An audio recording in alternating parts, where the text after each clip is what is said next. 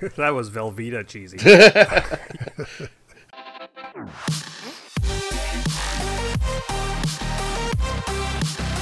Welcome to the RC Roundtable Podcast, where we discuss the latest RC hobby news, events, model reviews, and a whole lot more.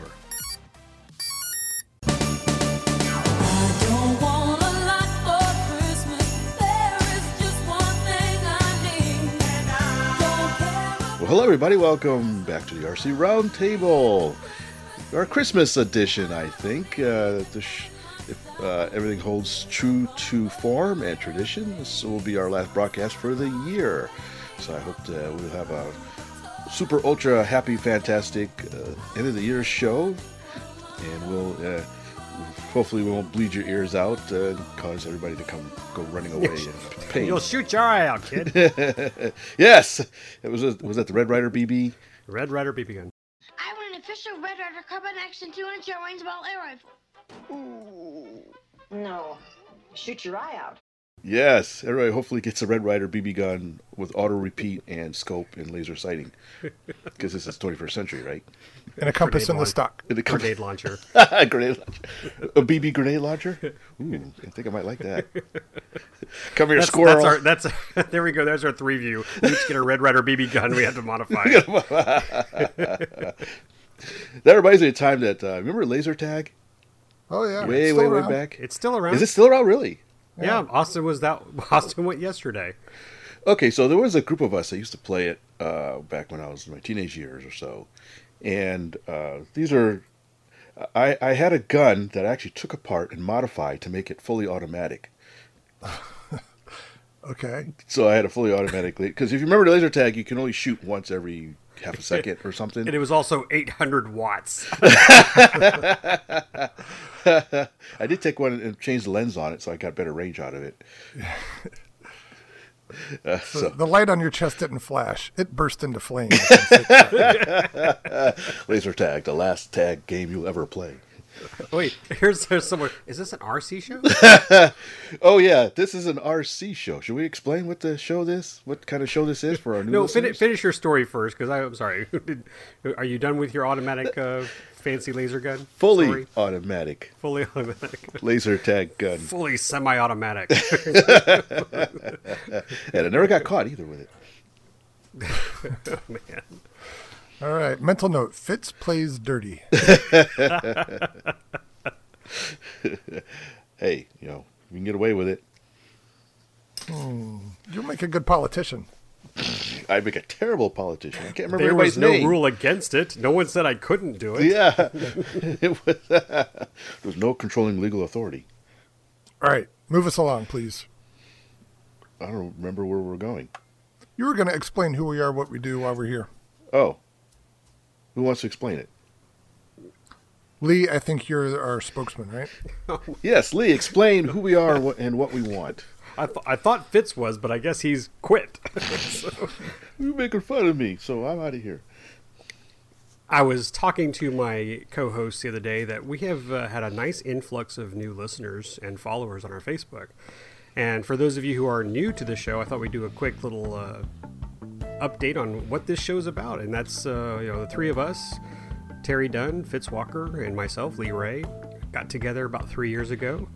Decided to, hey, let's just do a podcast and talk about RC stuff. And it's almost like Terry likes to say, it's a show about nothing. So we're like the Seinfeld version of RC shows.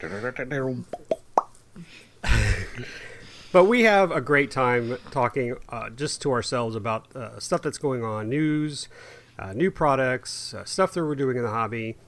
By all means, we are not the professionals. we are not scale model builders, but we like to interview those people who have more talent than we have and go to events to share in the joy and the love of this hobby. So you'll see us covering not only aviation events, but we've actually just in 2019, we went to both AMA Expos. And that was a lot of fun. Got to hang out with some of the best people in RC, both for aviation and helicopters and boats. And, well, then we saw trains at the show. They weren't radio control. I guess they could have been. They might have been. They have radio control trains. Yeah. Okay. Remote control trains, technically speaking. I retract my statement. as Terry just proved, we're not experts. But we have a lot of fun. So if you are new to the show, thank you so much for joining us. We hope you hit the subscribe button on your podcast device, app, tool, whatever you're using. If you are on Facebook, come follow us on RC Roundtable. And we do have a website, rcroundtable.com. It is kind of antiquated. I was going to talk to these guys about seeing if we could make some changes in 2020 to put a little bit more stuff out there, do some blogs or forums, share it with those who do not have Facebook accounts, because that's something we ran into recently at an event. Talking with people if they don't like Facebook. Met the one guy that doesn't have a Facebook account. He was at the show. Wow. There's more than one guy. Well, sorry, Terry. Yeah, there's more than one guy. But we'd love to get out there and talk to more of you guys. So if you are listening to the podcast, and if you have a different preferred method of seeing our information, either website or Facebook, let us know. You can always reach us at contact@rcroundtable.com. So there's my intro, unless you guys need to add more to it. No, couldn't have said it better myself. No, I put together the web page. Yeah, he's just awful. called it antiquated. So I'm trying to think of a way to insult what you do. You can. So give me time. I'll hit you later in the show. I love you. I love you too. It is. We need to spruce it up. We need to liven it up. Little splash, little color, but we'll see. So like autoplay videos and ads and Right. Viruses. Don't forget viruses. viruses. Yeah. Make it. Well, we could ramble on that for a long time. Maybe we'll readdress this in 2020 at the beginning and start coming up with some new ideas. I'm going to install a live chat window. When you go to our website, it instantly gives you Lee's webcam at his house, night and day. Rings my cell phone. Yep, he'll come talk to you. Hi, my name's Lee. How can I I help have a you? complaint. All right, Okay. well, let's start talking RC. How's that? Okay. Let's talk RC. And speaking of RC, there's a new product that just popped up last week, I believe. And of course, no surprise, it is from Horizon, aka E-Flight. And they have Double Trouble, a Twin Otter, which was a bit of a surprise to see this pop up. But a very, very nice surprise, if I may say so myself. I always kind of liked the Twin Otter. It's a very classic, kind of regional airliner kind of plane. Puddle jumper. Yeah, sure. Just a utility workhorse. Yeah, utility workhorse that sort of meets all kinds of roles. And I thought it was always kind of a nice looking civilian plane. And I've seen bigger ones, most wood ones, but they have a nice little foamy. It popped up. Hangar 9 used to make one, right? A bigger one? I believe, yes, they did. Fiberglass, yeah. Yeah, big one. Very Bigger. nice one. Very hard to find. Whenever you see one pop up, it usually commands a really good price for it. So they just hit the molds with a shrink machine and Yeah. Yeah, And fill it with foam. Fill it with foam. Yeah. they shot it with Fitz's laser tag gun Yeah. and it miraculously shrank. The shrink ray. Fully automatic shrink ray. So this is what, 1.2 meters, so what, 40-something inches wingspan? Maybe. I'll do the 40, math. You keep talking. 47 inches. Ha! See, my calibrated brain, English to metric to English, whatever. We've had that running joke before. In like the categories of airplanes, it says what scale you want warbird. They should just have the wingspan. The wingspan? There's like 100 of them at 1.2 meters.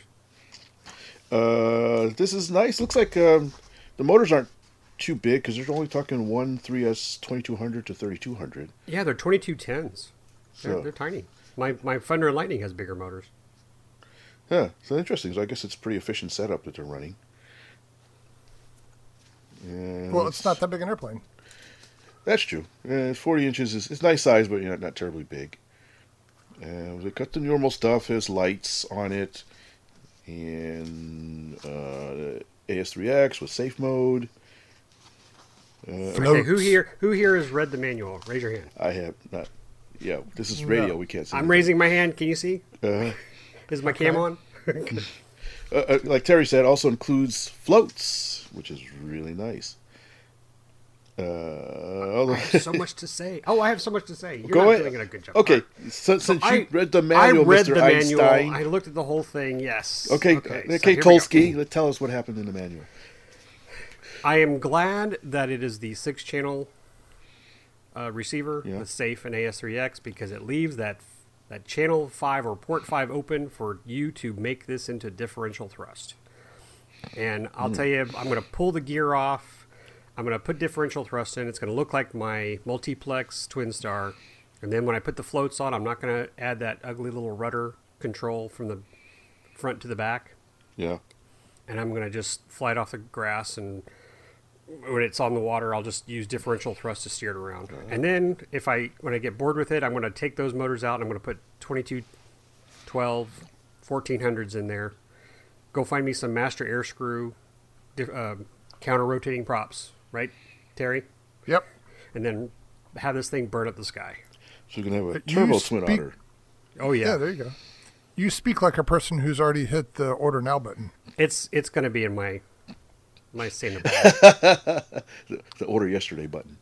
Well, and that's worth noting because this is a budget airplane. Yeah, I think for the price with the AS3X and all that jazz and the floats, I think it's going to be awesome. Yeah, you get a lot of stuff for, what is it, $230? Well, you know what? I got to tell you, Austin's into twins now. I mean, he has been flying, like his Guinea and stuff, and he made the twin Thunder and Lightning for me. Mm-hmm. I think we'd have a blast with this for any float event, and just in general. So I think this is a plane that it should come from Santa to both myself and Austin. Okay. Noted. But it's back ordered. Yeah, of course. It's back ordered.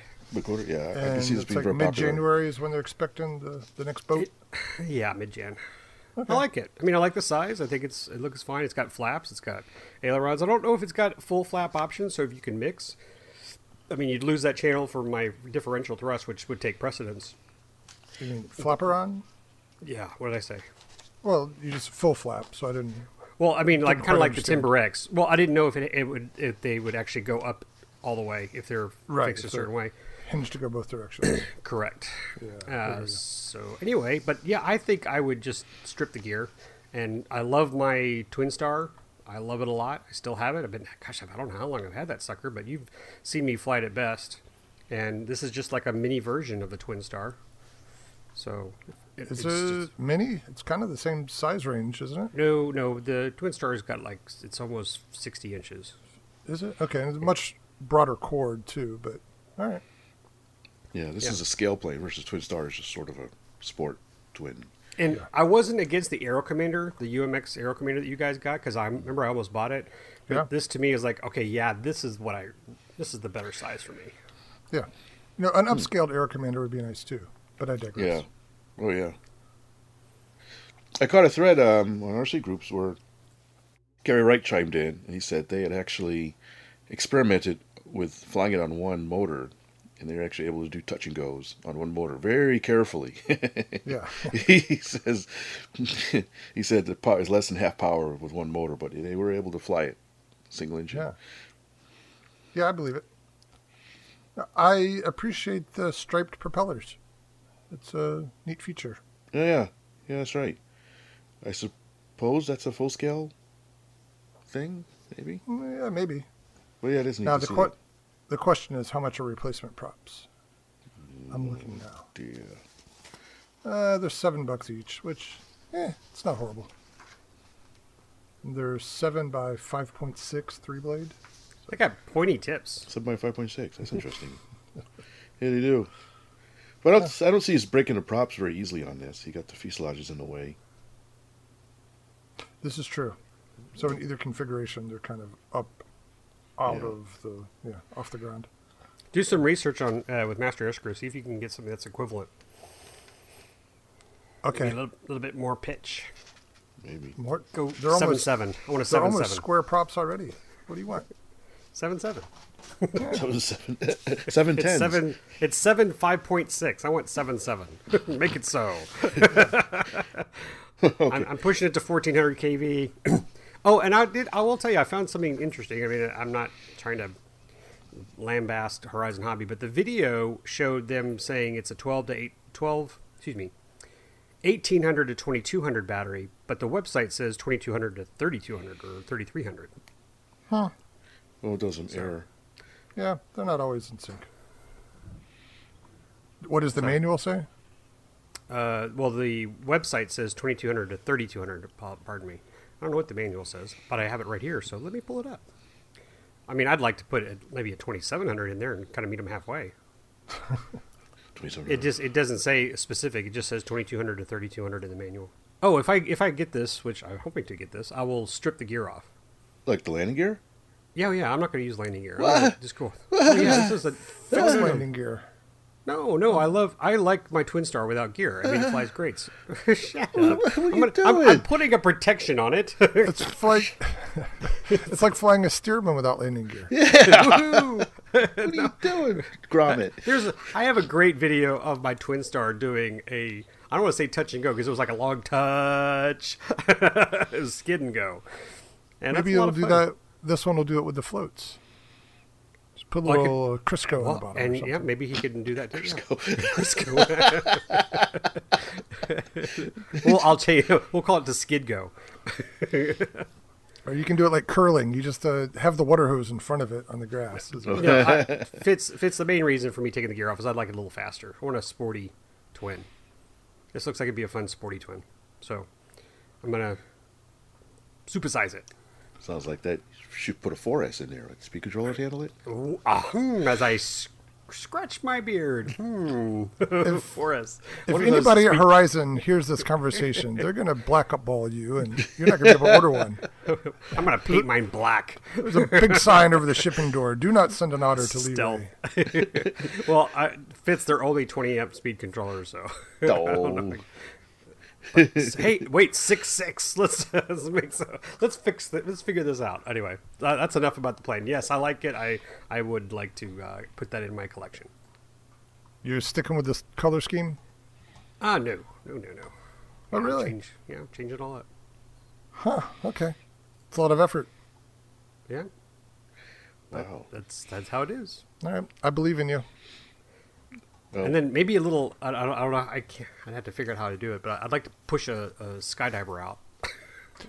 You know, the one that you sent me, when I saw this, that was the first thing I thought. You got those dollar store parachutists that are actually decent quality that have like a nylon sort of canopy. I wonder if you could shove a few in there. Yeah. They're not very heavy.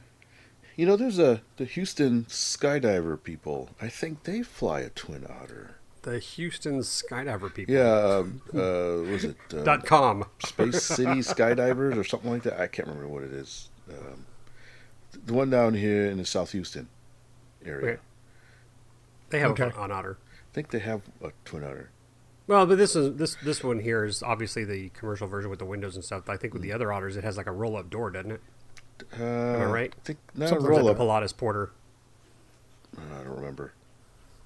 Maybe they just take the door off. Yeah. I just think it'd be fun. And like I said, I want to make this a little bit more powerful. So I'm going to work with you, Terry, to get some high pitched props on this sucker. Find the speed of foam, as they say. Speed of foam. All right. Well, Super good luck Otter. with that. Okay, I guess we've talked everything we can talk on this, right? Anything else? Last words before we move on? No. Okay. Good job. Look forward to seeing Lee's Turbo Twin Otter. TTO. I think I could throw another motor on the nose there. There you go. Put on a tail like a Tri-Islander. Pusher Otter. All right, what's next, Fitz? Well, speaking of goofy planes, Terry, looks like the video of that you took of the tumble wing has really gotten quite a bit of viewers. Kind of went viral, I guess, as they say. Yeah, right? A bit, yeah. I don't know what qualifies as viral, but it's getting quite a lot of views and shares and comments. So, yeah, that was kind of a surprise to me. Now you've flown this plane, right? Yeah, I did. So the arena that I shot the video was the little high school gymnasium up at the Neat Fair where they have the indoor event in the evenings. And so Ross Clements, whose champ that is, he did a demo. And then later on when it was free flying, Thayer was flying the model. And then he just reached over and handed me the transmitter. So next thing you know, I was flying the model. And yeah, it flew well. It's a very easy to fly airplane. No very tricks. responsive. Yeah, and I guess the big question is, what's making it fly? Some people are saying it's Magnus effect. my understanding of Magnus Effect is that it uses a cylinder, where this is more like paddle wheels. So the science might be the same, but I haven't wrapped my head around it yet. Both wings, quote unquote, rotate in the same direction? It's one all the way across. They don't rotate. The right and left side are together. It's one piece. Single shaft. And okay. It's completely passive, unpowered. It spins because of the forward motion. Do you have to pre-spin it, or it just spins up? Yeah, this one on the Champ, because the blades are completely flat, there's no curvature at all, you have to spin it in the direction you want it to go, which is top rearward. So, yeah, as you're going forward, the top spins towards the back. So you have to give it a little spin in that direction and then start moving forward, and it'll maintain it. And you might notice in the video towards the end, he's doing some hoverbatic type stuff. Yeah. And then as he comes down, it starts spinning on its own, but it goes the wrong direction. So when he hits the ground and goes to take off again, it won't take off because it's going the wrong way. So I wonder if it's accelerating the air above and decelerating air below the thing.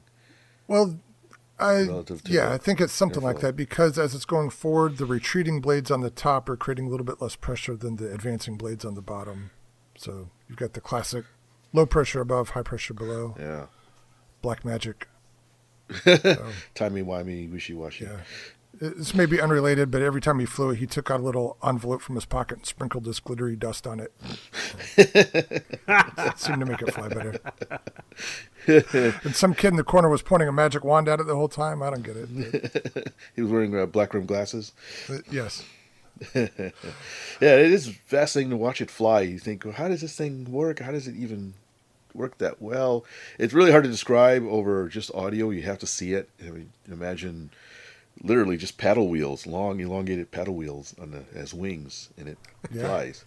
And while we've been talking, I'm actually watching our Facebook page, and we just recently had 4 more people reacting to it. Yeah. So it's getting a lot of clicks. It's had like 17,000 views. Wow! And I don't know how many shares, but I mean, it's been shared a lot in some foreign countries. So it's like crazy aviation to some people in another country. Those crazy Americans are at it again. Yeah. So apparently, it's captured the attention of a lot of people, and it's a very novel airplane. Yeah. And I don't know if I snapped to it at the time, but in watching the video, I'm still trying to understand how it's banking into turns. So it's just a rudder elevator airplane, but it banks just as if it had a normal wing. So I think that still jibes with the explanation I have in my head. Yeah, I guess if you're banking, say, left, the right wing is going to move faster and to have more lift.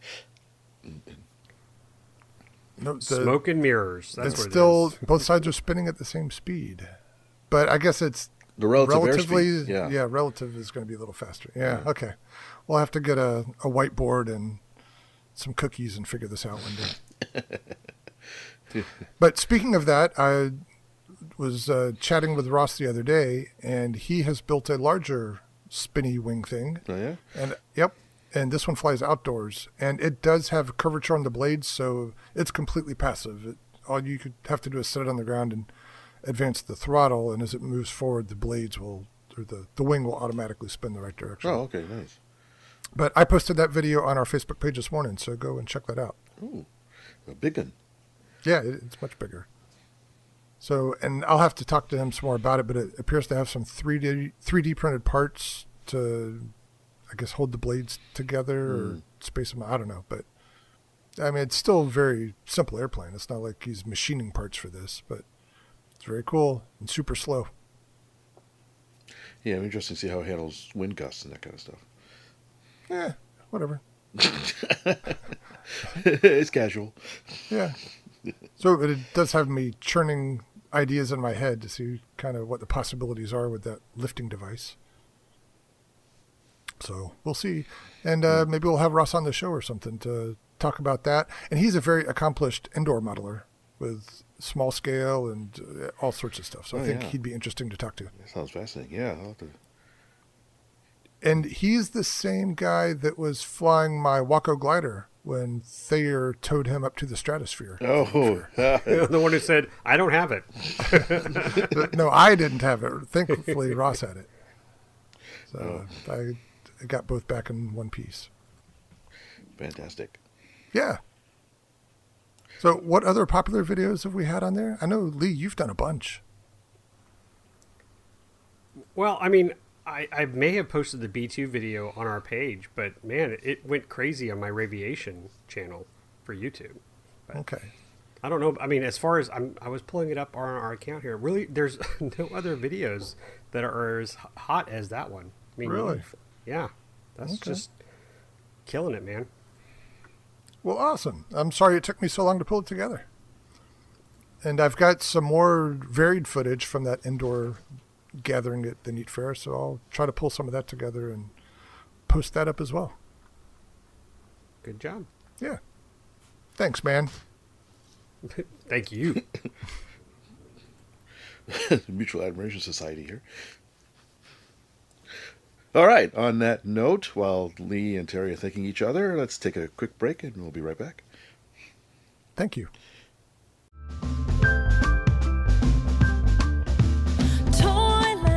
Toyland, Toyland, little girl and boyland. While you dwell within it, you are ever happy there. So, Lee, I understand you had a fantastic, wonderful time at the, was it Space City RC Club's Pearl Harbor event last week? I did. Posted some photos. Posted a video of my You Corsair. did live video, didn't you? I did a live video. I guess it was okay. Didn't get as much engagement as your funky wingy thingy. Well, that's different. Yes, I did a live video. Just a little Flightline tour, and I got to fly. I took Austin with me, so he did some video as well. And like I said, he was able to video Wilson flying, which is one of my best landings ever. So I think Excellent. Yeah. How do they say you landed like a butterfly with sore feet? Oh, I've never heard that. Never but done okay. Yes, I landed like that. Poor butterfly. That's Had the fun. benchmark now. All other landings in that plane will be compared to this one. That's true. It was good, and I posted a photo of me with Wilson at the end, and it was after we had this huge gaggle of, I think someone actually said it was 14 warbirds in the air. We're talking big airplanes that are made not of foam but of hard wood and large gas engines, and could leave a nice dent in your Skull. your side or in your skull. Yeah. So that was fun. I mean, obviously I've flown a lot more aircraft at best for a warbird gaggle, but those were just foam planes and we didn't care.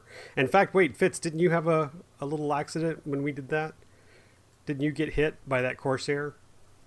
Oh, yeah, it was a couple years ago or so. Yeah. Yeah. But so there wasn't mid-air. I had a mid-air. No mid-airs, but the landing on that one was just a little long. I had a nice little bounce that put me back up like 5 feet. So, but I landed safely, and I decided to come down early. I figured that's kind of the big situation you get into when you're landing big aircraft, is who's still on the runway and who do you have to avoid. And sure enough, after I landed, 2 other guys came down and they both flipped in the middle of the Right. runway. So Yeah. You don't want that.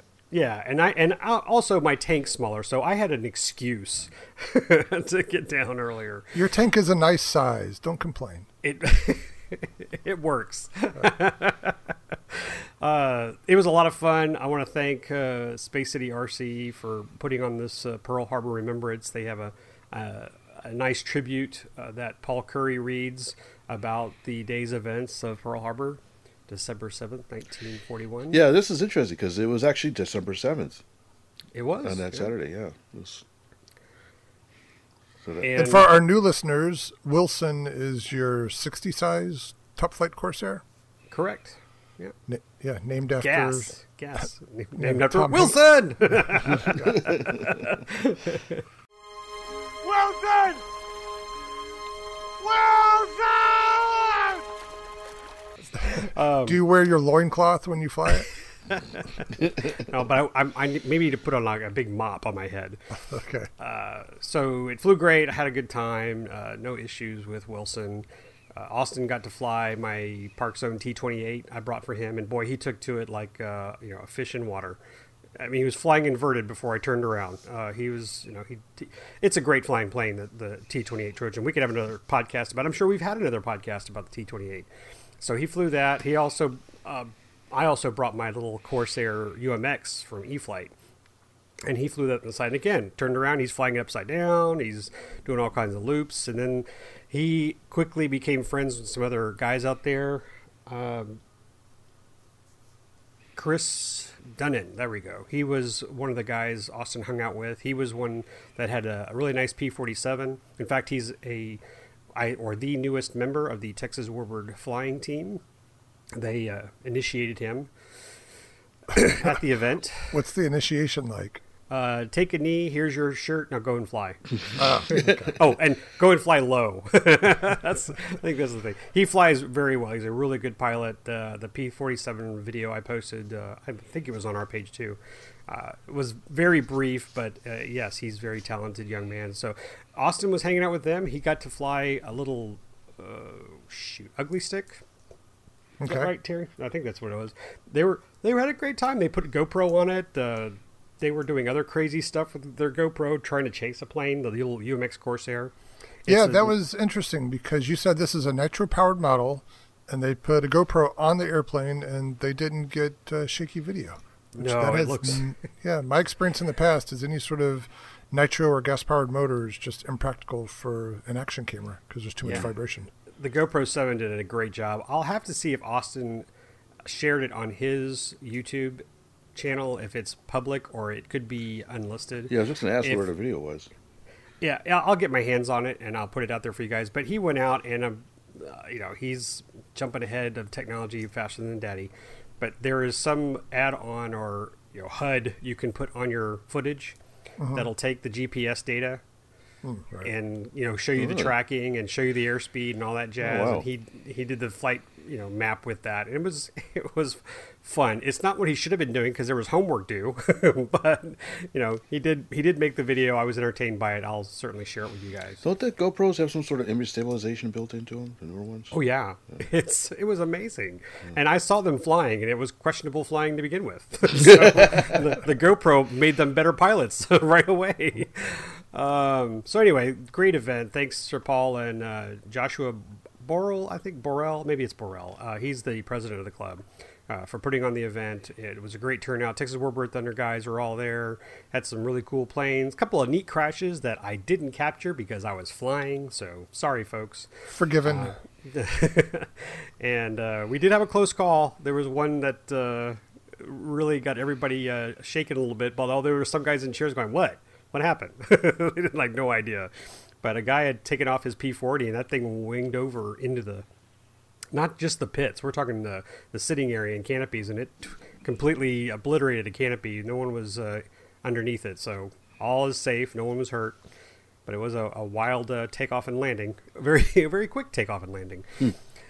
What did the RC NTSB say? I don't know.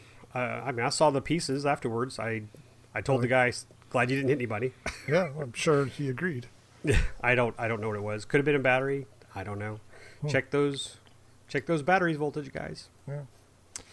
Well, the last time I saw your son Austin fly was like 3 years ago at least, and he could fly, but he still needed some oversight and some help every now and then. It sounds like he has progressed muy mucho. Muy, yes. He's really good. Yeah. So, is there anything in your fleet that he can't fly? Well, it's funny you mentioned that because I have some notes that I was going to talk about near the end of the show, but I'll just jump to this one now that you kind of opened that can of worms. I was thinking it might be time for him to get a warbird, and a 40 or 60 size warbird. Obviously, I'm not going to let him fly Wilson, and I was thinking about him flying the H&M Corsair, and I'm like, nah, that's mine. I put too much work into that, but it might be time for him to get something bigger. So that'll be on the horizon. So okay. Yes, I think he'd like to get a nice warbird and join us at some of these warbird events, and maybe he'll make it out for the April event at JSC. All right, fun. So thanks for that report, Lee. Glad you had a good time. I'm sad my friend Fitz couldn't make it. I think he would have had a great time. Yeah, I actually had intended to go, but my wife was having some issues with the car that needed to be taken care of, so that put the kibosh on that. You have all sorts of Japanese models. This was your event. I your know. time to shine. I have a zero. I heard they had a zero-only gaggle, too. They did. It's like it was. You're right. It's Japanese airplanes. Come on down, Fitz. I have a zero perfect for that. And, It's like me missing the oddly shaped airplane fly-in. And you have a Val in a box. I have a Val in a box. I have a zero not in a box. I've got a Tony not in a box either. That's ready to go. I got two Tonys, actually. You guys say that, and it reminds me of a Saturday Night Live skit. No, not that box. Okay, I digress. So What a Val. So we'll jump to this. So we have the Fitz Fantastic Flotilla of Fun. Do we need to have some kind of Fitz Fantastic Axis of Fun? No. I mean, really, that should be his next event. It needs to be all Axis power. The all-access fun fly. Exactly. just the Germans, the Italians, and the Japanese. There you go. Wipe out Let's do the this capitalist scum, whatever. thing. I will photograph that if you make it happen. Fitz. Access only fun fly. Here in Texas, I get run out of town. Yeah, you might. You know what would happen is you'd have the Texas Warbird Thunder guys off to the side, and when you take off, they'd all launch their Corsairs after you. So, speaking of Fitz's Fantastic, how about we talk about your Flotilla of Fun? Yes, we yesterday? had, it was yesterday, as a matter of fact, the FFOF, right? FFFOF. It's FFFOF. Can't get how many The F's. FFF. It's official. There's no changing it now. Unless I die, and then you can change it. Fuff. Fuff. So yes, the Flotilla of Fun was actually quite fun and very much a flotilla. We had a really good showing. The weather was really, really nice. If the winds were slightly light, but it wasn't terrible. It was enough to knock your sailboat off the stand, so I'd say that was adequate. That's true, yeah. So, yeah, we had a lot of sailboats that showed up. Even though a certain person didn't bring his. Had some new faces show up. Some guys that were in town that brought some really high-speed power boats. Terry, do you see the pictures of the boats on trailers? Oh, yeah, the little rigs there. Yes, they actually drove them from their cars. So, I was sitting down or standing around, and I hear, I'm like, what the hell? It was the guy was driving his RC boat using his RC car. I think they're rock crawlers, so they weren't going all that fast, but they had a simulated engine sound in the rock crawler car. Wow. As he's driving an RC boat down the sidewalk up to the meet. Were they disappointed that there's no ramp there to get into the lake? And the water was a little low, so everybody had to lean over to put him in. Yeah, that first step's a doozy. So it turns out these guys actually have a boating group in the Houston area, so we hooked up with them. Yeah, I didn't even know. So they have a Facebook page that's sort of a nexus where they talk about where they're going to go and what places they can go boating and kind of gather and stuff like that. So, Houston. So were you the Houston Sharks or RC the Jets? boats. Turf war. I have no idea. Oh. No turf war here. We're all one big happy boating family. Okay. We didn't tie our hands together and have a knife in the other hand. Transmitter in the other hand, beating each other with it. So we had quite a few. It actually turned out to be a pretty good turnout. I didn't get a full count, but Lee came down, of course, to join the fun and put his rescue boat to use again. Rescue tug. Oh, yeah. I saw a picture of you rescuing your own boat.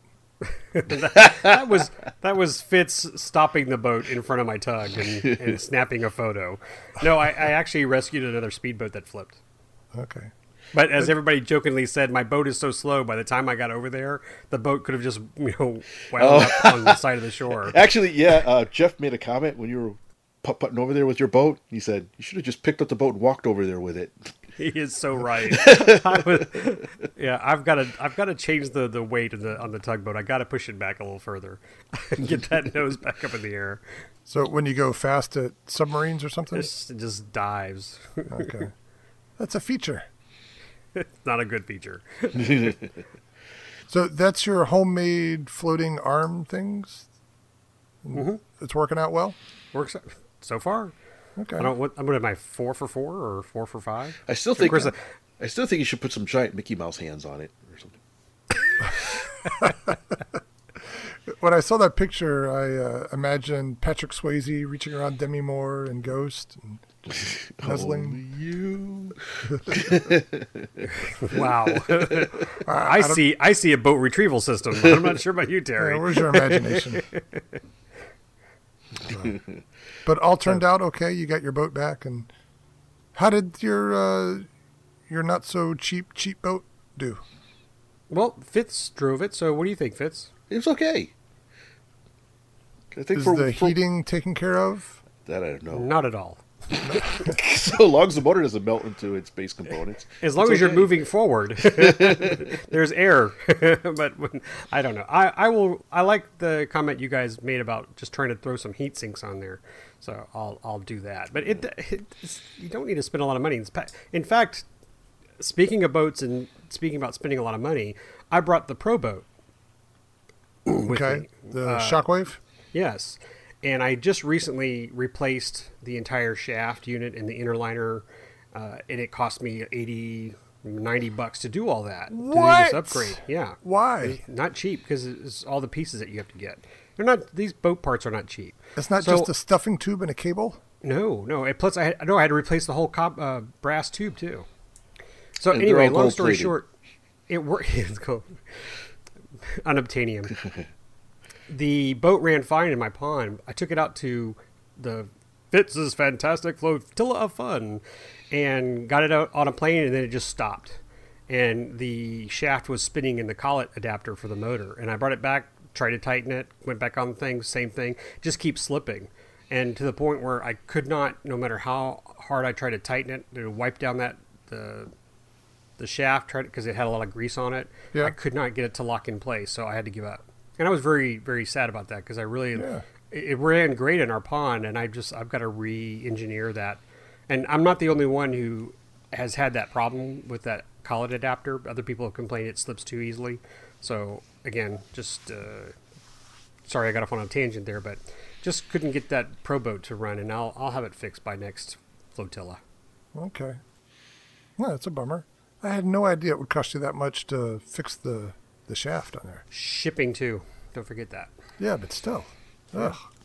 I would think like 20, maybe $30, but gosh, 80? Yeah, I think because I think the other problem is I didn't order one part. I had to order it again, so I had to pay for shipping again. But I digress. It's not, these parts are kind of custom made for this boat. You don't buy them out Horizon Hobby. You don't want those parts. You want the better parts. So Oh, I see. You were buying upgrade items. yeah. Okay. I thought you were getting just replacements. And like I said, I was so happy on our pond. I was like, oh yeah, this is gonna be great. And then it just kept slipping. But that's the one part I didn't replace. I didn't get a better collet. I kept the stock collet. So that should have been. I should have replaced. Oh, they that have too. a collet upgrade for it? I think they have a collet upgrade too at that site. So again, my mistake. Are you going to But- promote the site, or are you? You know what? Are you I would if I indifferent at this remembered. I will. Oh, I don't have a problem with it, but how many people have the Pro Boat? So I'll look it up. All right. I'll give you the link. But thank you, Fitz, for putting on the event. I'm looking forward to doing it again next year, and I'm going to call out my neighbor Steve, who did not attend. Way to go, And- Steve. Yeah, way to go, Steve. Again, you did not show up, so hopefully I'll drag his butt out. I'll drug him and drag him out next time and throw his boat in the water and say, go get it. So when's the next one going to be? I have no idea. Probably early spring, I imagine. Hmm. Was it All right. March, April, maybe ish? Okay. I usually don't know until a month ahead of time, roughly. So what I do, I'll post the dates and that kind of stuff, information. Where at? This is Samuel Rodriguez Park in Clear Lake City, Texas. I meant- Southeastern. Okay. No. That's good info, too, but I meant where do you post information? Oh. You gotta be more specific there. I'll post it on, of course, our RC Roundtable podcast page. Usually RC groups will have it there. Now that we have a third, the RC Houston Boats Facebook page, I'll post there as well. If you send us an email to, what was it, contact@rcroundtable.com, See, and I will add you to our own personal email list. I have a running email list that I also will email out the dates and the flyer when that comes up. Everybody's name remains private, so I don't share your email, but I will send you an email. So you have several ways of finding out if you're in the Houston area and want to participate. Remember, this event is completely free. Just show up with a boat of some sort, as long as it's not gas engine powered, and you can hang out with us, and we have a good time. Sometimes we throw buoys in the water for the sailboats or power boats too, and it's just a fun, relaxing day, well, morning really, on the nice little pond there. all right. And I'd like to follow up. It's called offshoreelectrics.com. Oh yeah, I know them. Yes, they're very well known. And it was Boat probably, now that I'm looking at the site and looking at the prices again, I think it's probably closer to $60 that I paid, not 80. I still would have been shocked at that, but that was before I knew you were buying custom parts. Well, and the best part is all the parts they gave me were great. I got to replace the collet. Gotcha. All right. That's enough boats. All right. So, Lee, I understand you have a supplement to your diet. I'm roasting it right now. Yeah. I heard crow tastes especially good with hot sauce and maybe a side Ketchup. and ketchup. Yeah. This is ketchup. Yeah, I have some crow to eat or some apologies to make, and a good open conversation is going to come out of this, I think. So first off, I'm going to apologize to my friend, our buddy Keith. He listened to our show. He gave me a call, and I hope he doesn't call me and yell at me because I'm apologizing publicly. But I do owe him an apology because when we talked about the L39 that he gave Austin, he did tell me that the motor may have a bearing problem or it may have an issue. I knew it had a problem. I just didn't remember what he told me it was. So when I mentioned that the motor was shot, and also I'm going to kind of make you feel guilty too, Fitz, because he pointed out that you were out there flying with him, that L39, when it was making some noise. And you have no memory of it either, so... Yeah, I completely forgot. There's so much that goes on that sometimes certain minor things get flushed out of the... I have my own personal... Were we what they call drinking Saturday night at best? Because I'm assuming that's for our lack of memory on this whole story. What happens at best stays at best. Right? Well, so I apologize to Keith. I did not feel like he gave me a lemon at all. I know he was being very generous, and I told him that. I said, really, there was no ill will. I just completely and utterly forgot. I just found it entertaining to pull open that motor and see how split that magnet was. And part of the fun is rebuilding and, making things better and all that jazz. So, and Austin wasn't upset at all. He was like, hey, Dad, this thing sounds weird. And I laughed, after figuring out what it was. So we will fix the L39. He got everything else working except for the motor. So that's in my side of the workbench right now. So I will try to get that working for him. And also, I had mentioned several times that I felt like this L39 was a different make than the Fly Zone. I still can't put my finger on it, but he said it's the Great Plains L39, and I didn't know Great Plains made one because mine's Fly Zone, and they're owned by the same, right? It's all Hobbyco, right? Yeah, this is before the merger. Yeah, or Okay. before Fly Zone came about, maybe. It Yeah, used to be just Great Plains. Right? So I'm just wondering if Fly Zone took the molds and then modified them, because he had talked to me about making cockpit upgrades for this. Fly Zone was a Hobbyco thing too. They were same people in the same building. So Right. So if you look at both kits, there's something different. They're not identical. It's not like I've got the same plane and then one's just a different color scheme, that kind of thing. There's some different mold details. But anyway, I've got one, he's got one. We're going to get it fixed. We're going to fly them. And so thanks Keith for the awesome gift. And, I'll fix the motor. That's my job. Can't beat free, right, guys? No, Never. Never. All right, so the next can of worms, and I'd love to get y'all's input on this. I posted a photo gallery of a bad connector I had on my Corsair. I had a Y connector where the wire pulled out of the connector and the pin. And I have been making servo connectors and crimping pins and soldering for a long time. And I never felt like I was going to get, I'm not going to say attacked. I don't think it was attacked at all, but corrected, swiftly corrected. But I went to make the repair, and I did the repair like I do, which is I have a crimp tool, I have crimp pins, I tinned the wire, I snipped the wire to length to fit where the first crimp is, which is the wire part, and then I crimp the insulation, and then I tap solder the tip that's on the pin to secure it. And that's how I've been doing it, and it's been working, and I've had no issues. But I got a lot of people correcting me, saying you should never, ever, ever, ever, ever, ever solder a crimp connection. So You're laughing, but I'll tell you, I was kind of shocked, and they were making some comments, technical comments, that you can't do this. It weakens the joint if you tin the wire, and it wicks down under the insulation. It's going to crack over time. And I mean, I got different answers, and I'll tell you, I sat there kind of mad at first. I mean, kind of like when I lost my big ass Thunder and Lightning, I was like, okay, I need 5 minutes to myself. Leave me alone. But then I'll say, after being corrected, and I say corrected, I mean, after being given that information, I did some research. And I see a lot of what they're talking about out there. It says, like, it's kind of like PC and Mac and Canon and Nikon. It's a huge debate on crimp or solder. And Tastes great. Less filling. I was thinking more like Soldergate.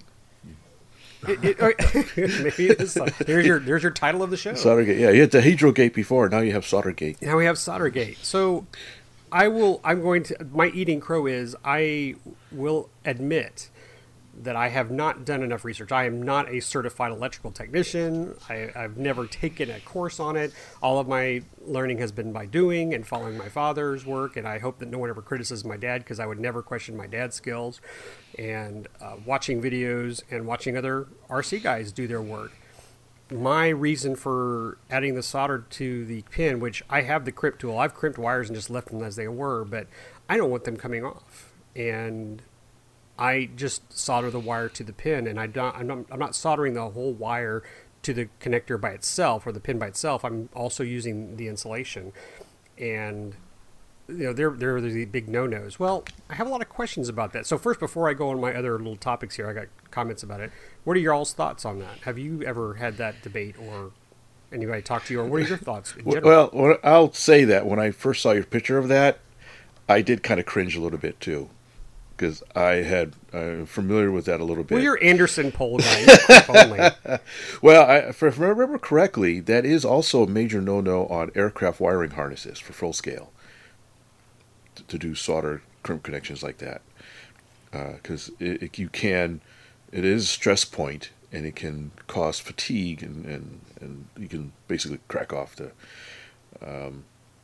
where the solder and the wires sort of have a demarcation line. That is a stress point. So that is not something I've unheard of in my travels. So yeah, now in an electric plane, it's probably not a big deal. But Because there's less vibration, yeah, there's a whole lot less vibration. fewer cycles, yada yada. Yeah.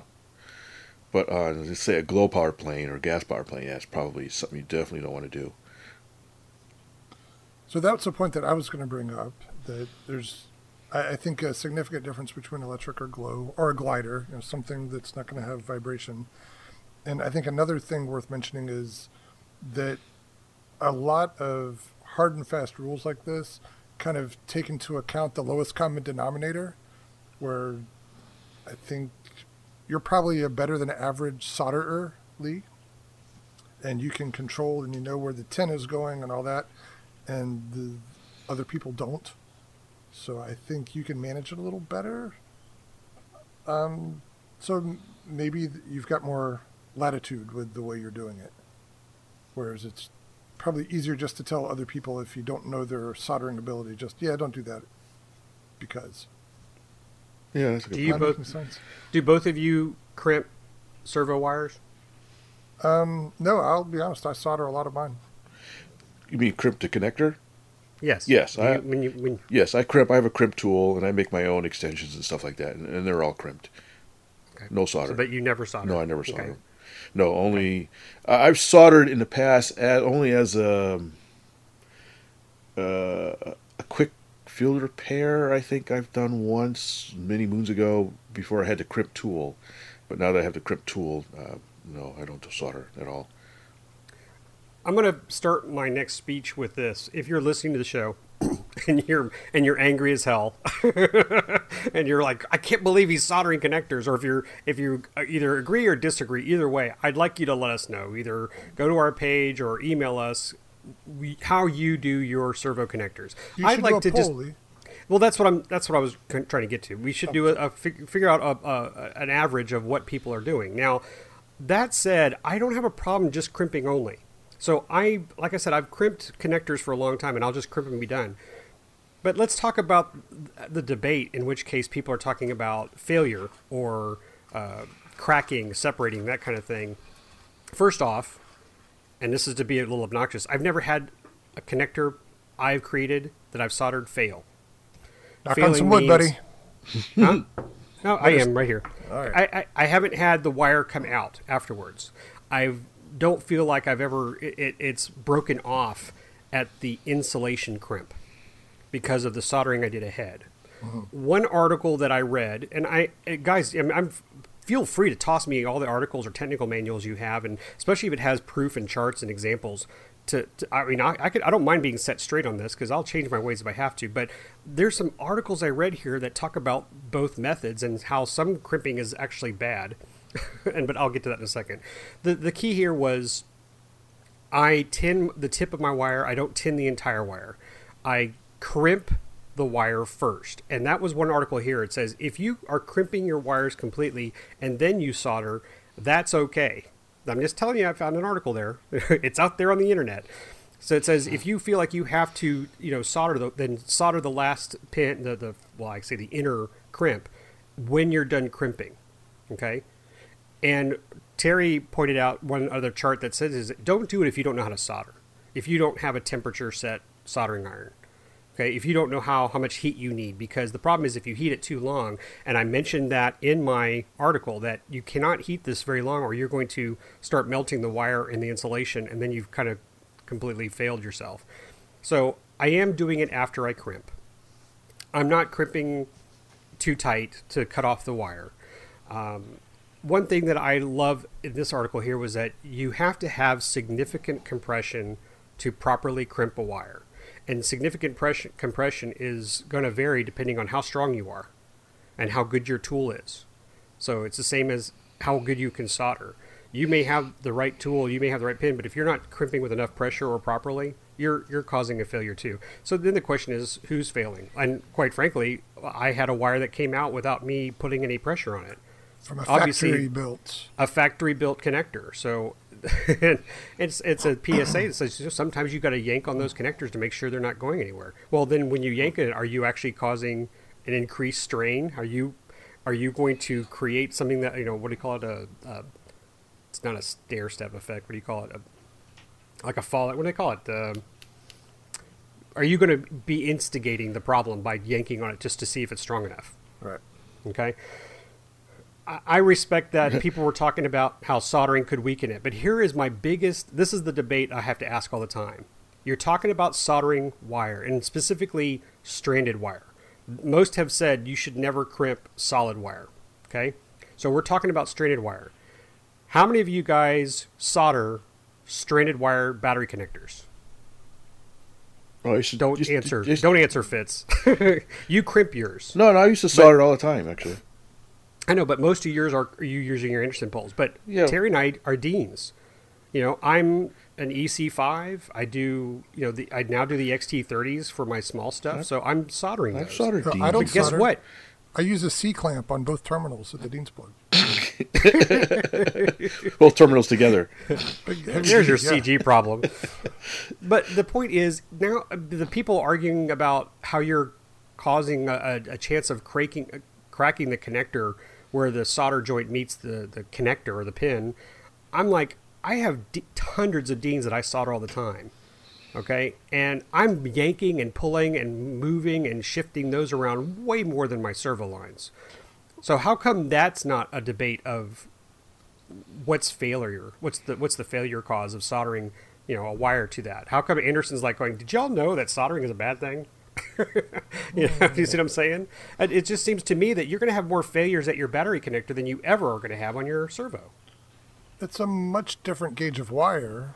True. So given the forces involved, I don't know. We could analyze it, but I think it all boils down to do what you're comfortable with.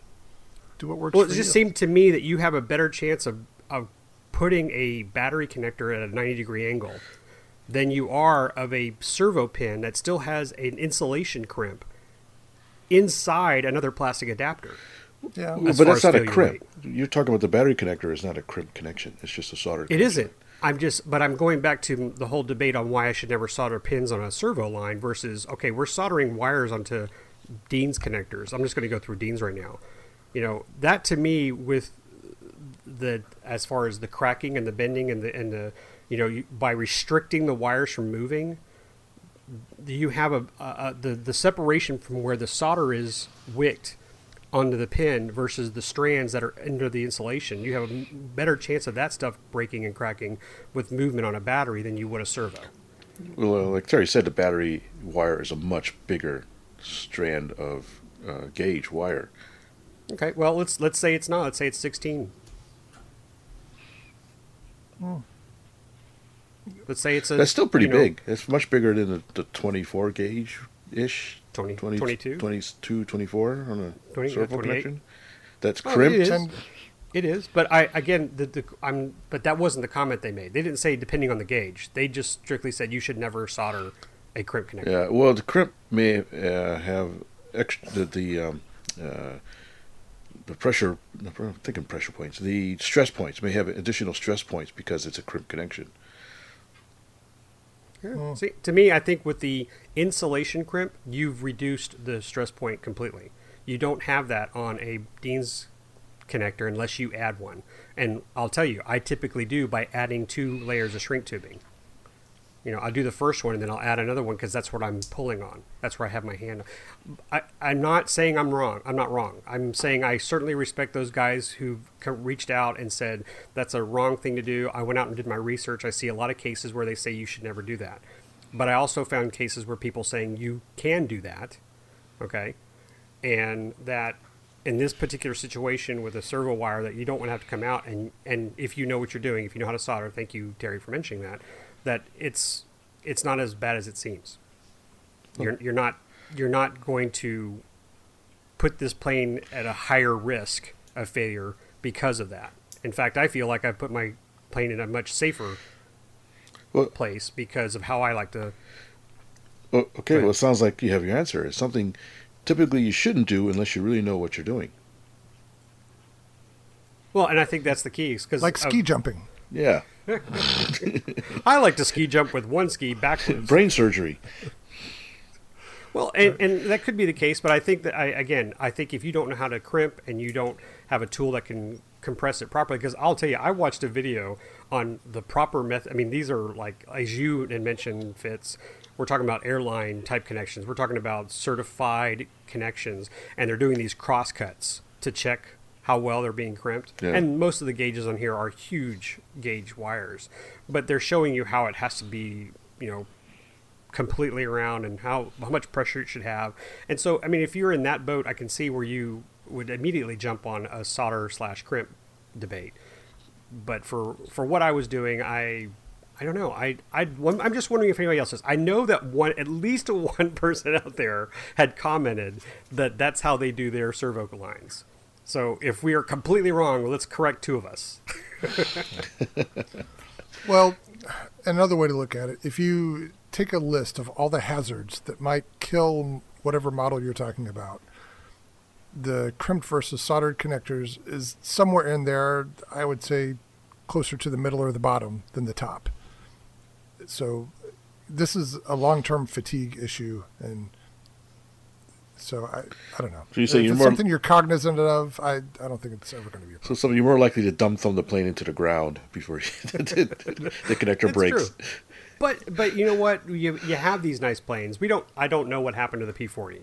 I hope it wasn't the positive wire on his battery sliding out of the servo connector because he forgot to solder it. I'm just kidding. We don't know what it was, and sometimes it's difficult to do these NTSB reports on model aircraft because it's sometimes difficult to find it exactly what it is. But I will tell you, to close this conversation, my dad and I had a lot of problems with, in this case it was Futaba J connectors as battery connectors. Now, Terry, I know that you don't like switches, they fail, so that you remove that failure point so you plug your battery directly into the receiver. My dad and I kind of had the same situation. We've had switches fail on us, or when we were throwing the gliders, we'd push the switch off. So we switched them around. But, and to save weight and to save a mess, you would solder them correctly in. My dad, we had so many Futaba J connectors slide out from their jackets, male, female. All right. We switched to the Dean's 3 pins. Let me rephrase that. The Dean's solder 3 pins. Yep. So not only did we do that almost on every switch or every battery connection we had, but if we had a plane that had a separated wing with ailerons or flaps, we changed those connectors too because we used them all the time. And they were very strong connectors. I don't think we've ever had one fail. But I will tell you, if I had a wire that had been sitting for a long time and I wasn't careful or something, I might have found one where the solder joint came off. Okay, that's completely open in there, that solder joints will also fail. But I know we just had a lot of problems with the connectors popping out on us. So you made a great point. It is what it is. How many different types of failures can you have? Is soldering a connector the worst thing you can do? No, you'll thumb it down in the ground first. So Lee, they really hit a nerve with you, didn't they?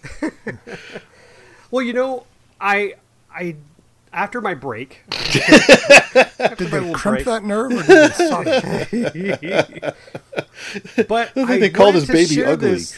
Look, I wanted to share this with you guys because I know that if I don't know if it's not going to be next week. It's the holidays. I'd like to go sit down with my friends at the Texas Warbird Thunder lunch that's near my house. I want to sit down with them. I'm going to bring this topic up, and I know I'm going to hear it from all sides of the tables on different opinions on it. But this is how we share information, because if I am completely wrong, if I find that this I don't know, some paper comes out and says, oh, by the way, this is why you should never do that, yada, yada, and we've found out it's worse, then maybe I'll invest in a much better servo pin crimping tool, a really good one, a high-end one that's certified, so to speak, not these simple, plier types that you can just buy at the store for $20. And maybe that's my solution, and I'll feel better, and that's the right information to share with our listeners. Right. Well, I think this is interesting because all people involved in this conversation have a long history of experience of things that work that aren't necessarily the same. So the crimper guys can say they've been crimping forever and it's never failed. You can say you've been soldering forever and it's never failed. So I think in this particular instance, nobody's actually wrong. Oh, good. Just say Lee, you're not wrong. Lee, you're not wrong. I respect your opinion. I can sleep better now. But you're not completely Phew, I right can either. breathe. I haven't slept in a week. Anyway, we try to put those little posts out there of things that help us, things we do to make our hobby good. And like I said, I was way open to this. I could have not had this conversation at all. I could have just kept it to myself. But if you were listening, and again, if you're either screaming at me or you support me, your comments are welcome, and we'd like to find out how people are doing that. And of course, there are going to be some Anderson pole lovers out there. They're going to go on Fitz's side. You're talking battery connectors now. Well, I mean, any kind of connectors. Yeah. Well, that's an interesting thing to note. A lot of the connectors we use in RC are borrowed from industrial electronics, like Molex type connectors, even the Tamiya battery connectors. and they may work, but none of them are designed for the types of cycles that we put on connectors. They're the kinds of things you put in place on a board to connect wires to a board, and then you leave it. And we cycle it on and off 1,000 times and not even think about it. Good point, So Terry. we're Good already point. using all this stuff in ways it was never designed. So yeah, you And got some to of die us of use something. it way different as design than most of us. Yeah. Sometimes exceeding the current carrying capability that they're rated Very for. often. Yeah. Yeah. Oh the- my God! Those That red was someone- JST connectors. We've had that conversation before. That's nuts. We Oh, use yeah, them and- in ways that the people would not have imagined. That is so funny you mentioned that, because I think I was telling Fitz that I pulled up an old episode of our show the other day, and it was when you had done the graph on all those connectors and like the JST and how you were, it's not rated for 30 amps, guys. No. That's called a fire starter. Yeah, it makes a nice space heater at that point. or fuse. Well, and you know what? Someone had posted a video, and we were all, I mean, most of the comments were joking, but guy had showed an XT60 where the wires had melted out of the pins. Oh, that's And impressive. you're like, what did you put? Wait, were you putting 100 amps through that thing? You arc welding the Titanic or something? So, yes, that's the failure point too. Is probably how much current are you running through that sucker? Yep. Yeah, that can happen. If the insulation is missing, you're running too much current. I melted. I've seen Tamiya ones are known for melting pretty easily. For hikes, they have a high resistance to them. I don't know why they're still used, but they're Molex, I guess, technically speaking. Yeah, there's all kinds of Molex, but yeah, those are standard Molex. Yeah. So, all right, let's talk about something else. Okay. Well, thanks, by the way, everybody, for hopefully still tuning in.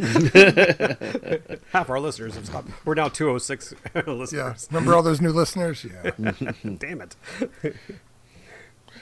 Well, speaking of research and learning, apparently the FAA is now saying that they want us to take a test in order to fly our toy airplanes. From what I understand, now we've heard of this before.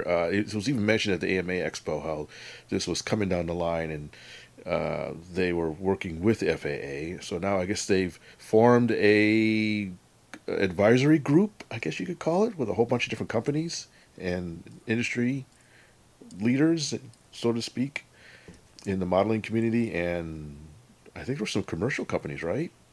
Uh-huh. Yeah, so it makes you wonder about some of the commercial interests in this. So we don't have any details on the test or when it's coming, right? You guys can elaborate on that? I can't remember any other details other than, hey, a test is coming. We may have to do it every year. Did I hear that correctly? Read that correctly? I think that's been tossed around, but I don't know if there's any decisions yet. Yeah, So- it cannot be every year. There's no way. So there's not No. there's not a whole lot of information. We don't know if it's some sort of aeronautical knowledge test. So we don't know. Does it involve charts and aircraft sectionals or just general rules of flying? It's really all they're saying is it's coming. Winter's coming, and Winter is coming. this is a whole bunch of can of worms, I think. Well, I have a call out to Eric Williams. He is the AMA Vice President for District 2. He's also been up on the Hill working with the FAA. He's directly involved in this test. Something we heard at the AMA Expo West in California was that this test was made for a non-failure rate, meaning that if you got the answer wrong, it was going to pull up some kind of screen that says, "Are you sure about that?" Oh yeah, that's right. You Yeah, know, yeah. this question revolves around blah blah blah, and you pick blah blah blah. So supposedly you're not supposed to fail. The other things we heard, again, this is all rumor, guys. So until we actually hear it from, like I said, I have a call to Eric. If he responds, I'll post out the information immediately. That if you are a member of the AMA, they're hoping to cover the cost of the test. So being a member would get you into the exam for free.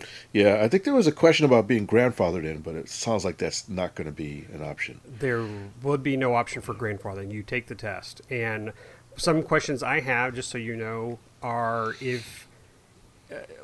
I'm curious because this is all evolving around the FAA in general.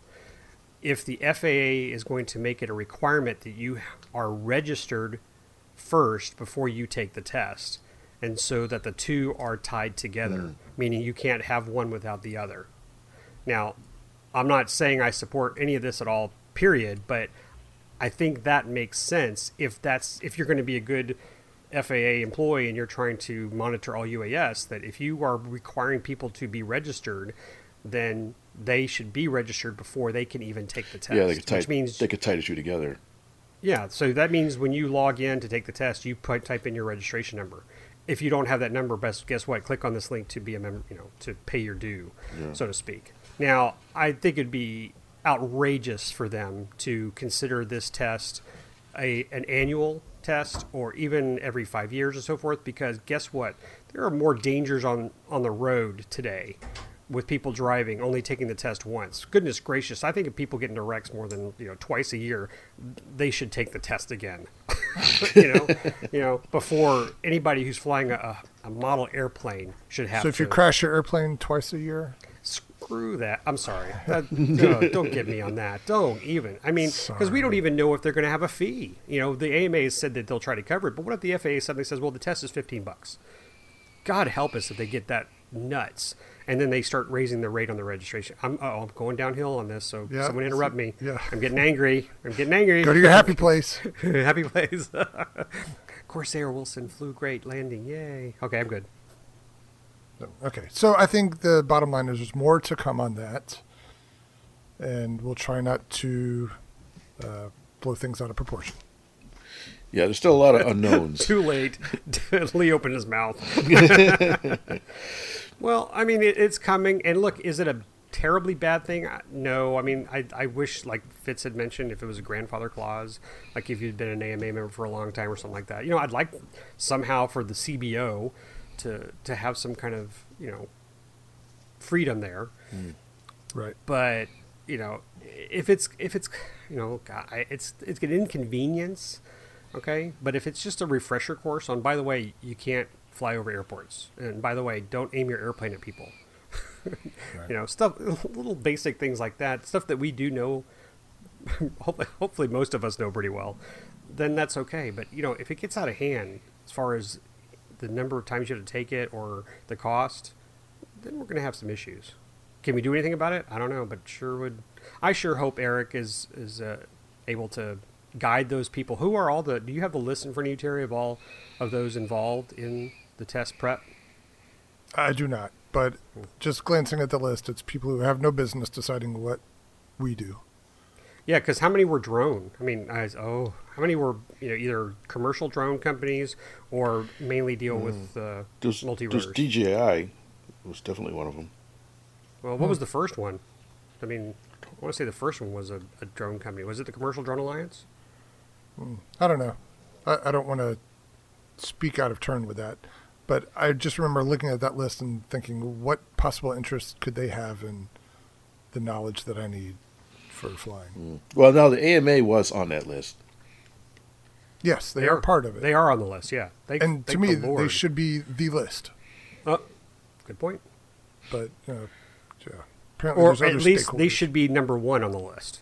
Yeah. They should be at the top of that list. And by the way, A comes before whatever other letters up there.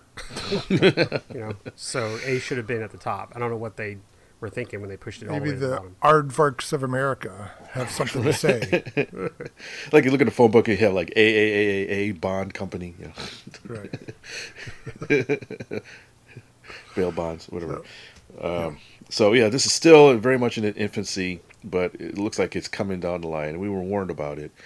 We sort of hoped it wouldn't, but it looks like the FAA is really pushing for this. Yeah. And it looks like they're like an unstoppable train. Right. So I do have one, I'm somewhat conflicted about it because we've at least established that we're not going to avoid it. This thing is coming. And what I've heard a lot is that, all right, we're going to make it as easy as possible. You can't fail. It's going to be no big deal. And so part of me says, okay, that's reassuring because I've been doing this forever. Don't tell me what I need to know. And the other part says, if we're going to do it, we might as well make it worthwhile. So it's kind of how I feel about meetings at work. Like, nobody likes to go to meetings, but if you're going to have one, at least make it productive and make it benefit somebody. There's nothing worse than a meeting that doesn't accomplish anything. Well, you know what? Horizon Hobby's on that list. Maybe they can give like a $15 coupon, gift card for everyone who passes the test. Well, It's a lot of people. Well, that's okay. They're on the list. maybe, Just and put you it know, out this, there. this could be kind of what we've been saying for a long time. It might be like the ham license stuff, where the FCC makes all the rules and enforces all the rules, but they deputize the Amateur Radio Relay League to administer the tests and to kind of self-police a lot of the newbies and to nurture them along. And so when I took my ham test, I went to a local club in Lubbock and they gave it to me and they asked me to join the club, but they didn't pressure me to do it. And then I started getting advertisements in the mail from different radio companies, and I was fine with that. So I think this will probably follow that same pattern, which has worked out very well for them, from what I can tell. So I wonder if you're going to have to carry some sort of card or something that says registered or what do you call it? I've taken the tests and I'm certified, something like that. I assume it would be like your registration, that you should have some sort of evidence on hand that you're legit.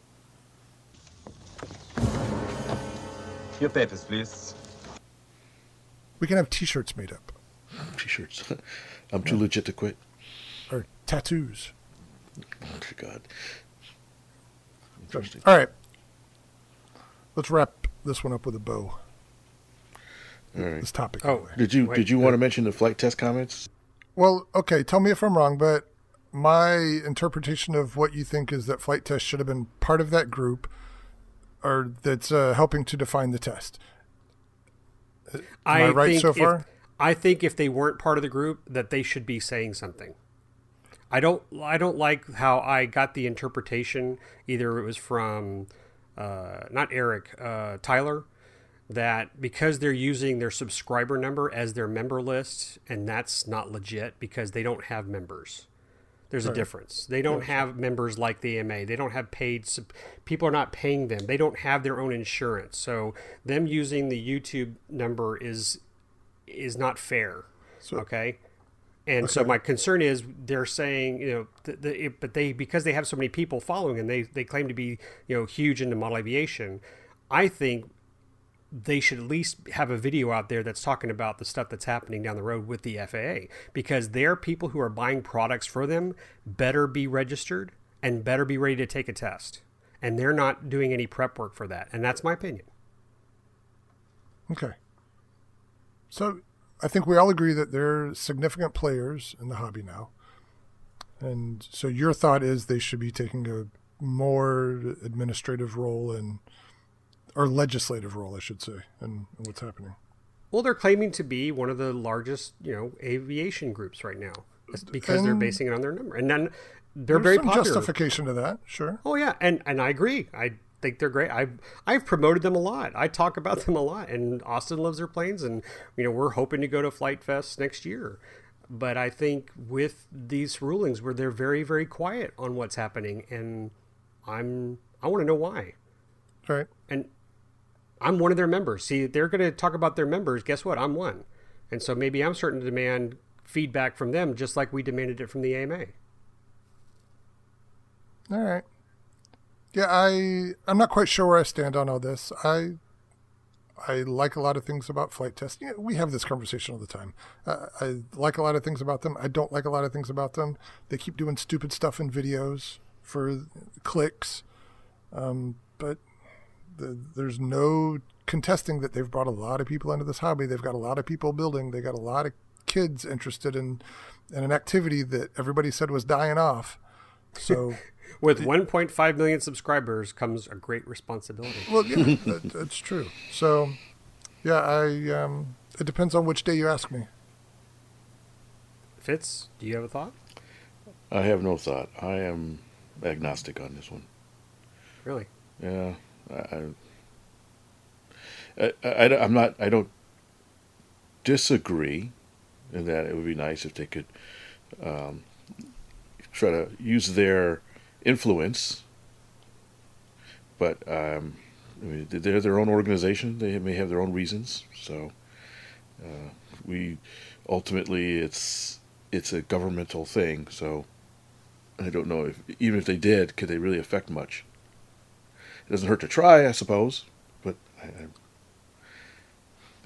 A sign of solidarity would be nice. Yeah, I agree with that. Yeah, it wouldn't hurt to Whatever try. the ineffectiveness might be, but at least a raised fist would be cool. Yeah. Okay, now let's talk about a happy thing. Do we have happy things? Well, Christmas is coming up. You guys got anything on your wish list, or things you know that are coming, or you're giving something maybe that's model related? No. Are any of us at that state? I think we all have so much stuff. There's nothing we need. There's only a few true. things we want, like twin otters. Dear Santa, Yeah. I want a twin otter for Christmas. Yeah, I know you're getting a twin otter, but anything else? And yeah, Lee, go ahead and finish yours. Oh, well, I have a whole bunch of notes here, but I'll just jump to the other half that talks about our 2020 goals. I'm going to put Christmas in there because Christmas the is a otter 2020 just- goal? Well, it is because it won't come out till 2020. See how that worked? I wouldn't be able to get it till next year. Are we talking planes we wish would come out in 2020? Oh, well, if you're talking about Christmas wish list, so I was Yeah. just thinking, I think the otter is cool. I saw it. I was like, okay, I want to do more stuff to it, so I want to modify it a bit. So yeah, I think the otter would be a great idea. But after flying with everyone at the Pearl Harbor Remembrance at Space City RC, I'm gonna eye a giant scale aircraft and probably a P-47. So next year I'll be looking. And speaking of next year, this is where Fitz gets involved. Maybe we'll go together to Georgetown and see if Lee can find that P-47. So Oh, yeah. there you go. That's how I try to wrap everything up in one little comment there. Yeah, funny you mentioned Georgetown, because I was going to actually mention it to you, too, because I'm interested in going again. It's January 24th. 24th? Okay. That's right around the corner. It's right around the Yeah. corner. It's about with the time the otter comes out. I have some stuff to sell, so I need to clean out the inventory a little bit. You got a P-47? No. Giant scale? No, Okay. sorry. Just thought it'd save me a trip. So yeah, hopefully we'll go to Georgetown again. That's always been fun to go Yeah. to. And we were pleasantly surprised that after the Taxman, thing 2 years ago, Tax and we Gate? went last year, the Taxman. Remember when they were the turnout was much better Yeah. than we had thought. I mean, it was still kind of low compared to the previous year or 2 years prior, but yeah, I definitely want to go again. Okay, so that was that. And you said nothing on your plate, Terry. You don't want anything? No requests? No, I mean, I like old antique airplanes anyway, so that's just kind of happenstance when I get those. Yeah, the Twin Otter looks nice, but I don't pine for it. So Well, like I said, I want to modify it. Hey, speaking of swap meet, though, Terry, are there swap meets in Buffalo? there are. I don't know. They tend to start in early spring, and then they're spread around. So Well, shoot, I figured they'd be like now with the winter because, Yeah. everybody's just going to start moving stuff around. There's not much flying, so everybody would show up at a swap meet. could be. That makes sense, but I don't know of any in the immediate future. Yeah, wintertime sounds like a perfect time to have a swap meet, because All right, well, Yeah. that's on my list here of like 2020 goals. I have that's on my piece of paper right here. So you need to go do some events, Terry. You need okay. I know you went to NEAT, yada yada, but you need to like do a swap meet and show us some cool pictures and then buy something crazy. Like raise your hand accidentally, like Fitz did.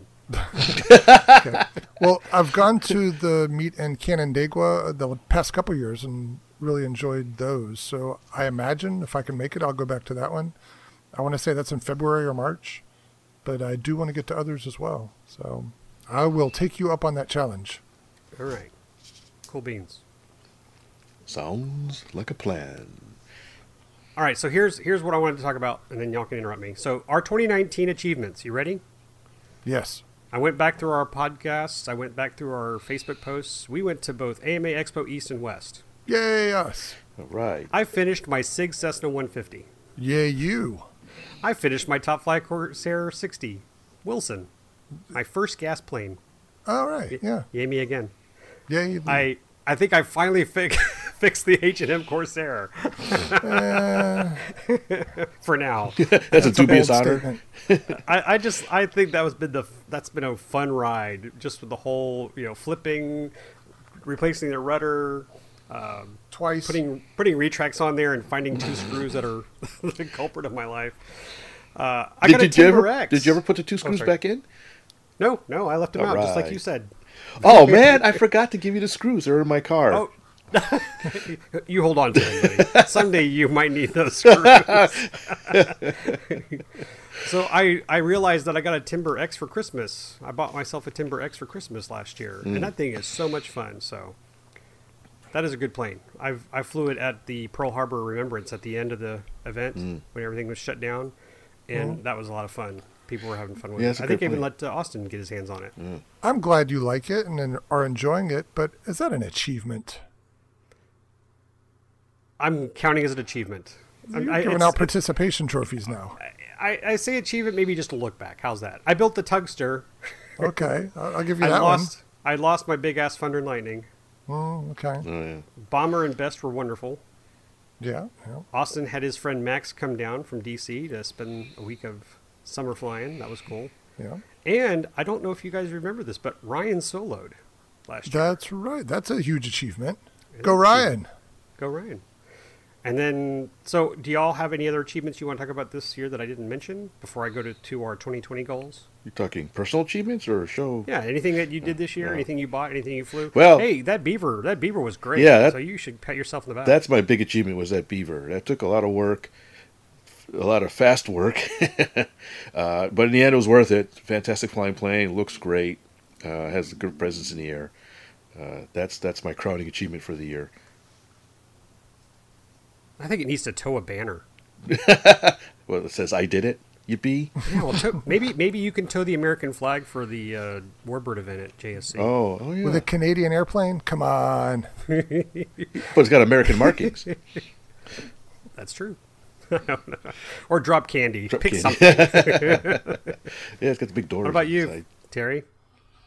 Oh, gosh. I don't know. It seems like it's just been a year of chugging along.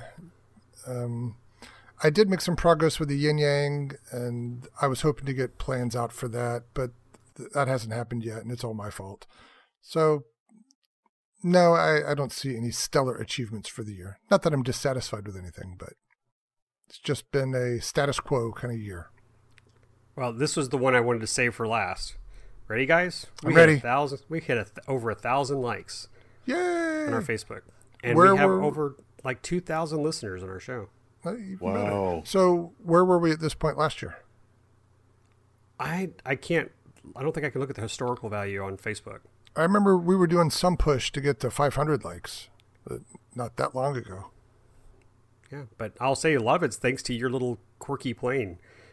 Oh, that was just in the past few days. We got like a boost of 40 or 50, but Well, I guess, without sounding too cheesy, I guess one of our greatest achievement is you, the listener, in that you support the show and you show your support for us. That makes it all worthwhile, and that the listener is one of the biggest gifts to us as the runners of the show and our hosts, and it makes it all worthwhile that we're not just talking to ourselves. Although it's fine if we just talk to ourselves because we're all buddies, but it's still that other people take enjoyment in listening to us wax poetic on all aspects of the RC hobby.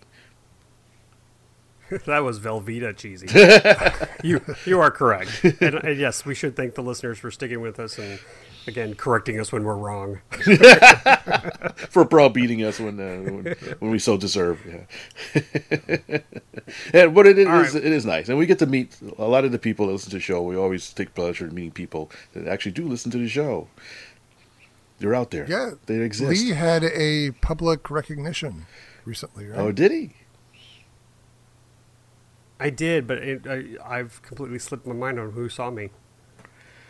Wasn't it Did he look like a man? Austin's friend at the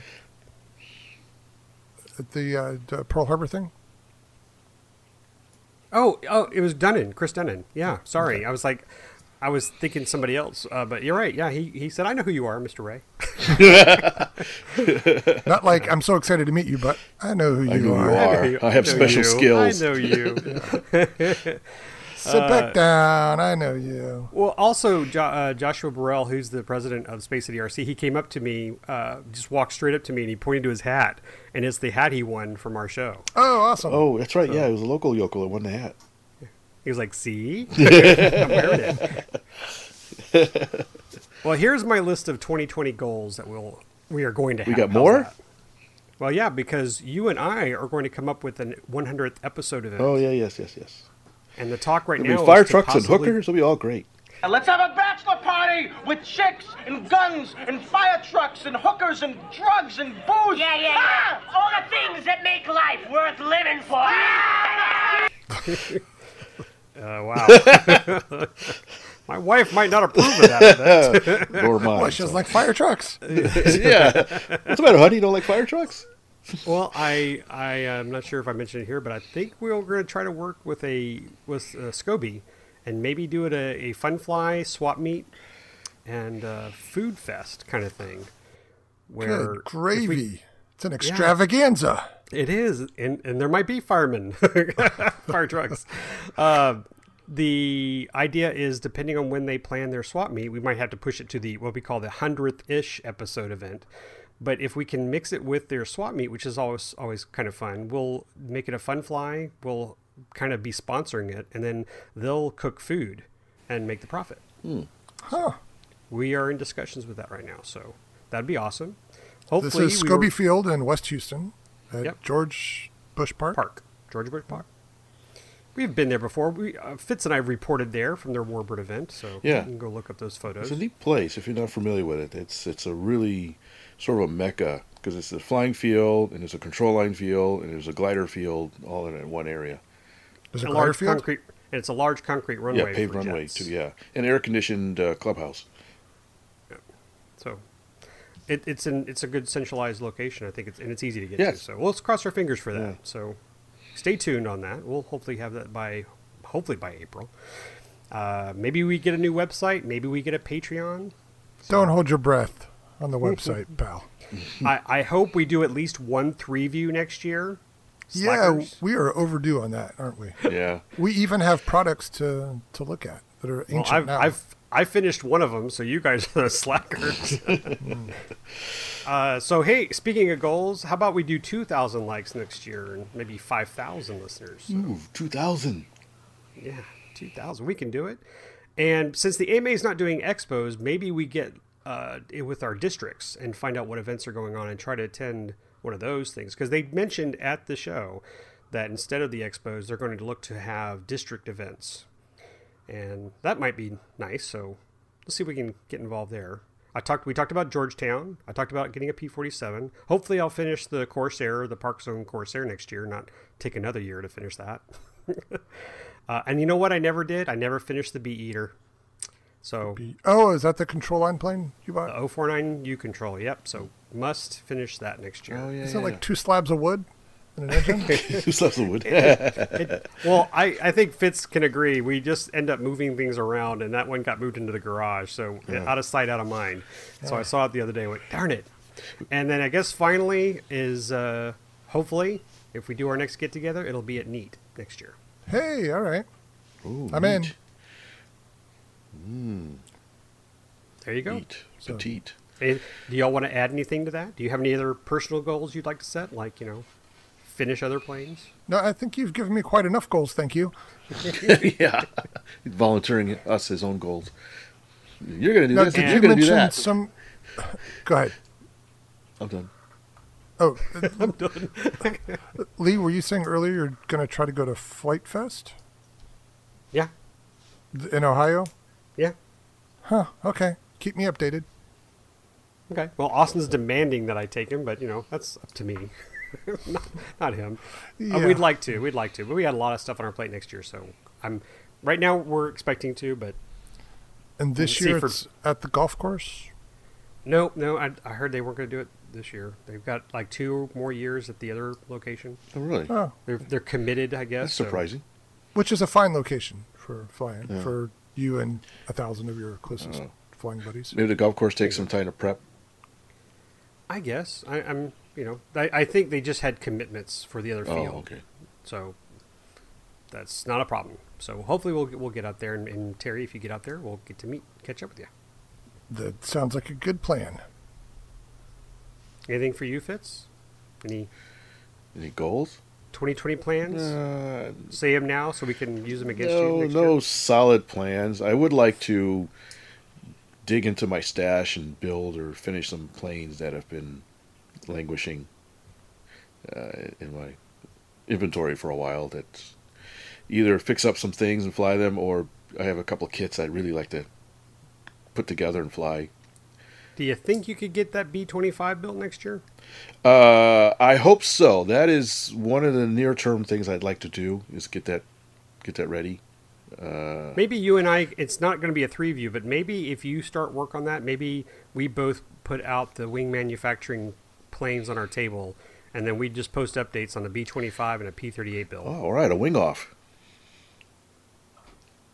Wouldn't rush it, but I mean, might. And then what are we going to make Terry build?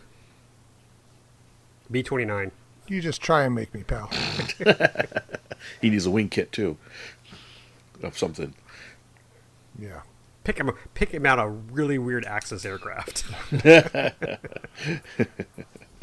Well, I can think of some. So yeah, that's a good point. And in fact, the wing, the B-25 was something I had intended to start working on until the Beaver got in the way.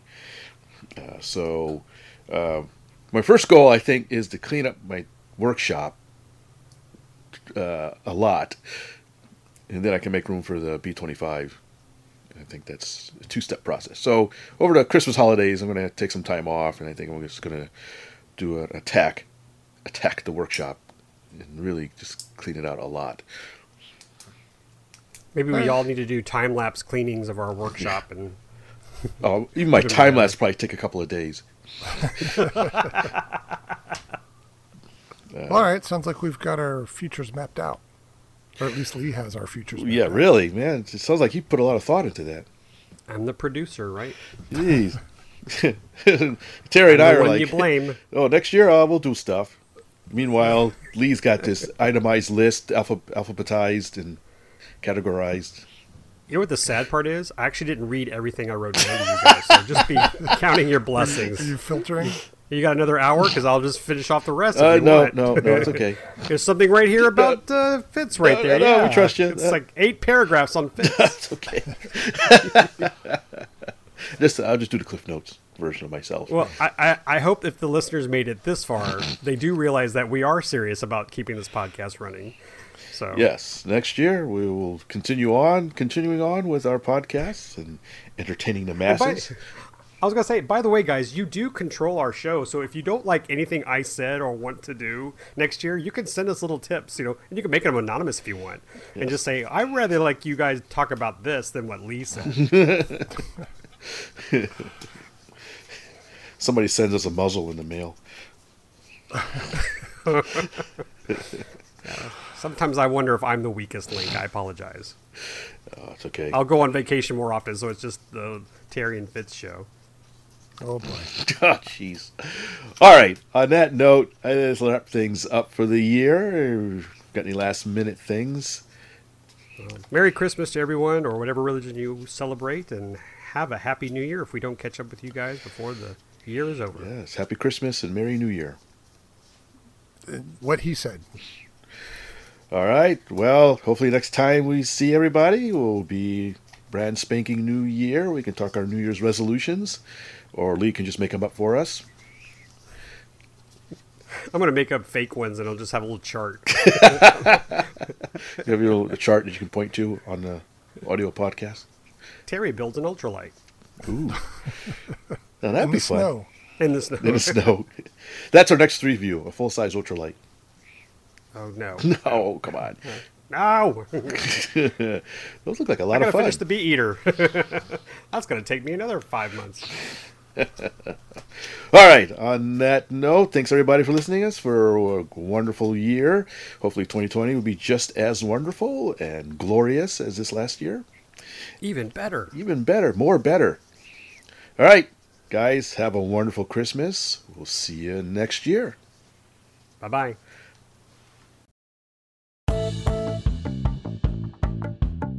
Please visit our website at rcroundtable.com, where you can send us comments and suggestions or listen to our other great podcasts, where you will also find links to our iTunes and social media sites. Thanks for listening.